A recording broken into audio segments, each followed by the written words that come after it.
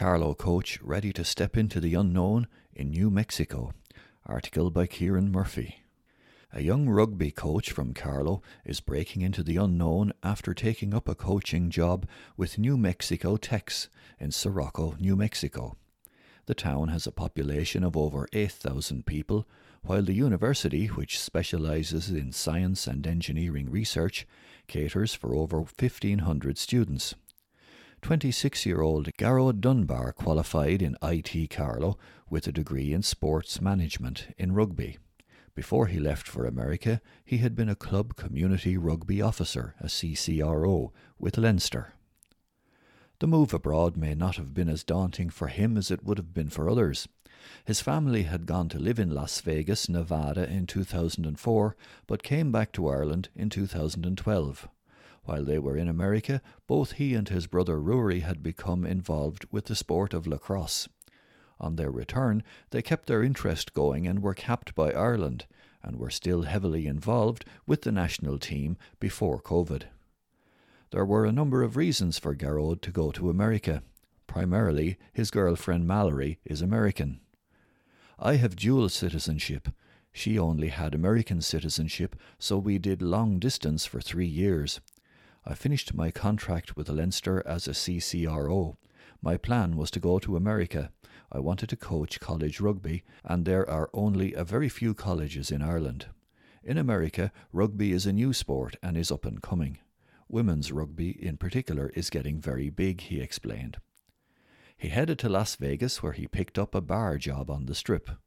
He was only there 2 weeks when he applied for the coaching job in New Mexico Tex. He didn't really expect it to go any further, but he got the interview and was subsequently offered a position in the college. They called me on a Friday, went down on Monday and got the job.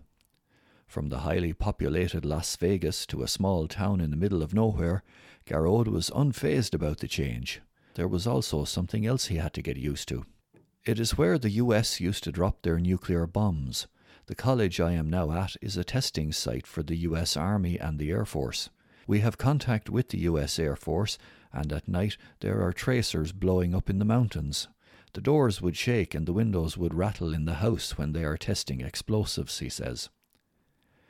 Because of the mining school, the students get hand-on explosive testing. It is one of the few mining schools in the country where the students are out practicing. And what are they mining? What do you want mined? They will mine it for you.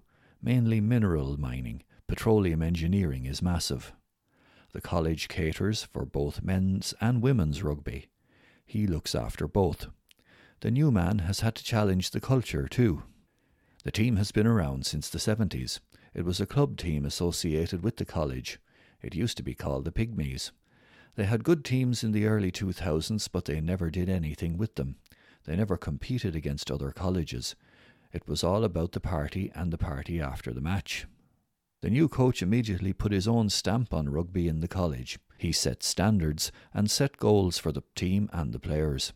He changed the image, which included introducing new logos and jerseys. He recalls the first match he was involved in with the college. It was against the New Mexico Highlands, who, the season before, had won the national championship and beat the New Mexico Tech 120-5. Leading up to that match, I didn't know that. I hadn't been told, Garrod recalled. 20 minutes in, we were up by 2 tries, and their coach was freaking out. I didn't know why. Suddenly, all these starters were taken off, and these other lads were thrown in. I noticed these lads looked more athletic than the lads who were on the field. We ended up losing by a last-minute penalty. For us it was a celebration, as if we had won the World Cup. Garrod could understand their jubilation. It was a massive achievement, both physically and psychologically. In the division they are now in, they are winning matches and winning them well. Of course, all that was before COVID. The 13th of March was when we were told we couldn't play rugby anymore. We started back last week, March the 13th, to the day. Regarding the pandemic, the smaller population has proved the advantage of the university. There were only 2 positive cases in 1 week last week, and combined with the local effort, the college has worked hard to suppress the virus. The gym has scanners doing temperature checks. New Mexico is one of the strictest states. A Democrat state which pretty much stopped everything, shut everything down. Dunbar is working on many fronts to promote rugby in the area. He has recruited a Uruguayan and an Italian player. Being Irish, I think it gets me into a lot of doors I shouldn't get in. We have secured a $20,000 scholarship for rugby. Highlands are rivals, and I'm after taking 3 of their players. One of them is a Namibian under-20 international player. I will more than likely lose him around World Cup time when he plays on their senior team. Even in the short time that Garrod has been in New Mexico, he has helped to improve the profile. The college is a side to be taken seriously on the rugby field. We have just been invited to go to the National Sevens Championships. Tech is not known for its sport, but we are trying to change that. Rugby is a weird sport, and many Americans don't know about it. We are pretty good. We played the Air Force B side and beat them pretty well. They are professional soldiers training every day, and we hockeyed them.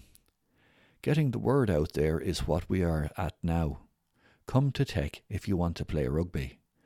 Most of my players, when they leave college, don't have to look for work. They already have stuff lined up. The co-founder of Xbox graduated from here, revealed Garrod. He is in the college on a 2-year trial basis. He and his girlfriend live just 45 minutes away from Albuquerque, where they socialise at the weekend. He plays golf and works out in the college gym. He says a certain former teacher in Carlow won't mind hearing that. There is an 18-hole course on campus. Pat Ahern in Carlow would be proud of me taking up the golf, he jokes. He keeps an eye on how things are going at home. The former Carlow player watched Ireland's matches in the Six Nations. He likes what he is doing now and isn't looking any further for the moment. I'm not going to be a millionaire doing it. The only stress I have is the stress I bring on myself. I wouldn't have it any other way, he says happily. Bailey named on Irish team. Article by Kieran Murphy. Owen Bailey, a member of Carlow Road Cycling Club, has been selected on the Irish team to take part in the European Sprint Duathlon Championships ages 35 to 39, which takes place in Romania in the first week of July. He has also been selected to go to the World Championships in Amsterdam in September. It has been a long, hard road to get to this stage. While out cycling with the Carlow Club in late 2019, he was involved in an accident with a car. Any plans he had at the time had to be shelved, as he subsequently underwent a series of knee operations. Thankfully, he has made a full recovery, but then COVID hit. Regards training, it was a question of improvising with the support of the organising body. The plan before the accident was to go and try and do duathlons, explained Owen. Once I got over the first operation, the goal was to go in March last year for the Europeans, but with the knee operation it didn't happen. I decided to try and go again, but with no competitions going ahead, we had to give split times to Try Ireland to see whether they would be good enough to qualify for the Europeans.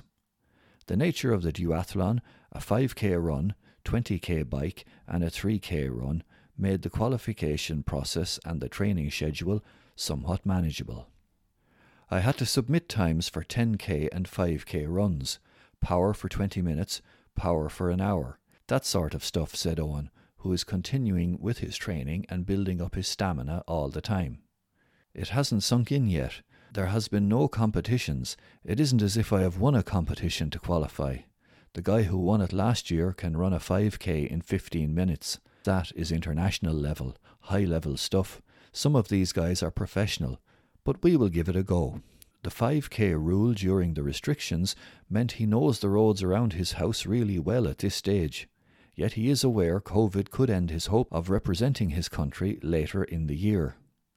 I got an email from Try Ireland advising not to book anything yet, and if I do, to make sure it is refundable just in case it doesn't go ahead. In my own head, I cannot get too excited.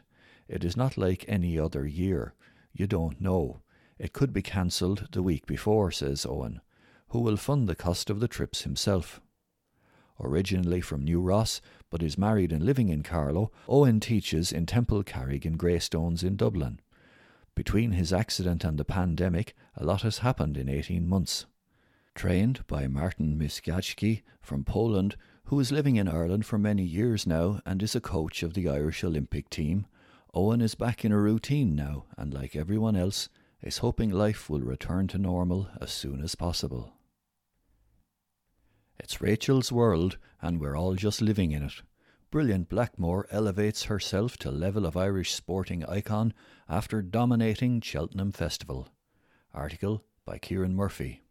Rachel Blackmore, leading jockey at the Cheltenham Festival with 6 victories and the first lady jockey to win the Champion Hurdle, is still trying to come down to earth after one of the most memorable racing weeks of all time.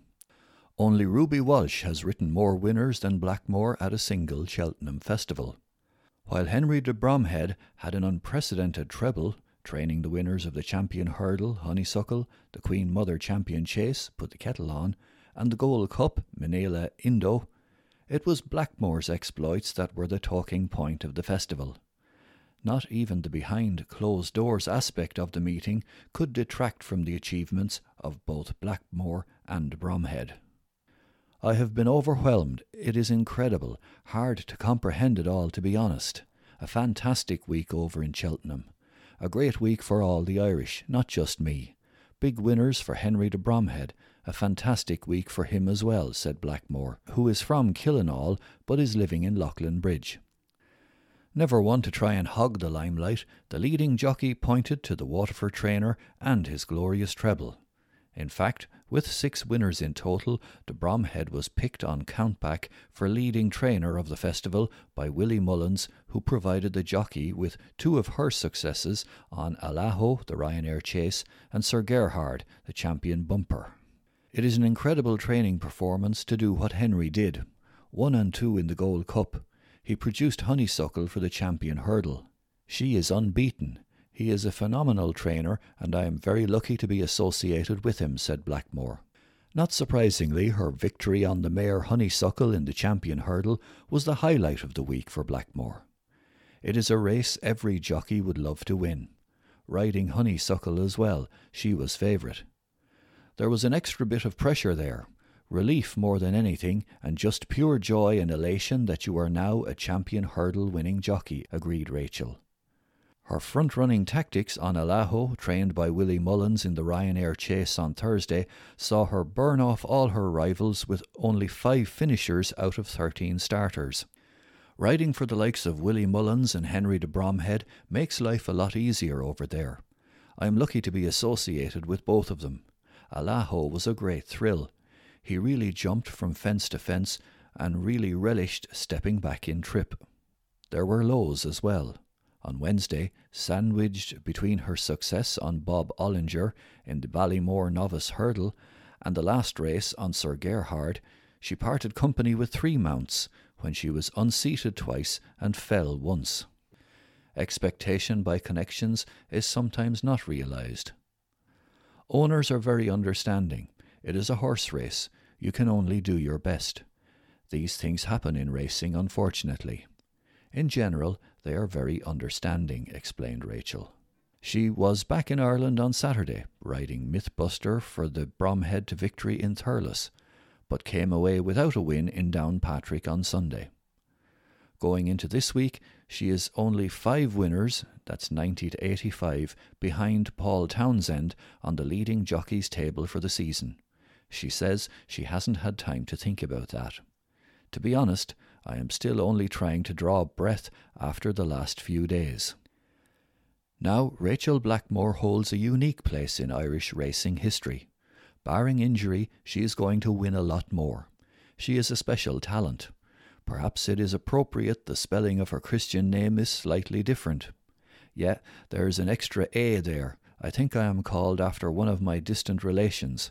I must ask my mother again. I know someone in my family history spelt their name that way, and that is the reason, she explains.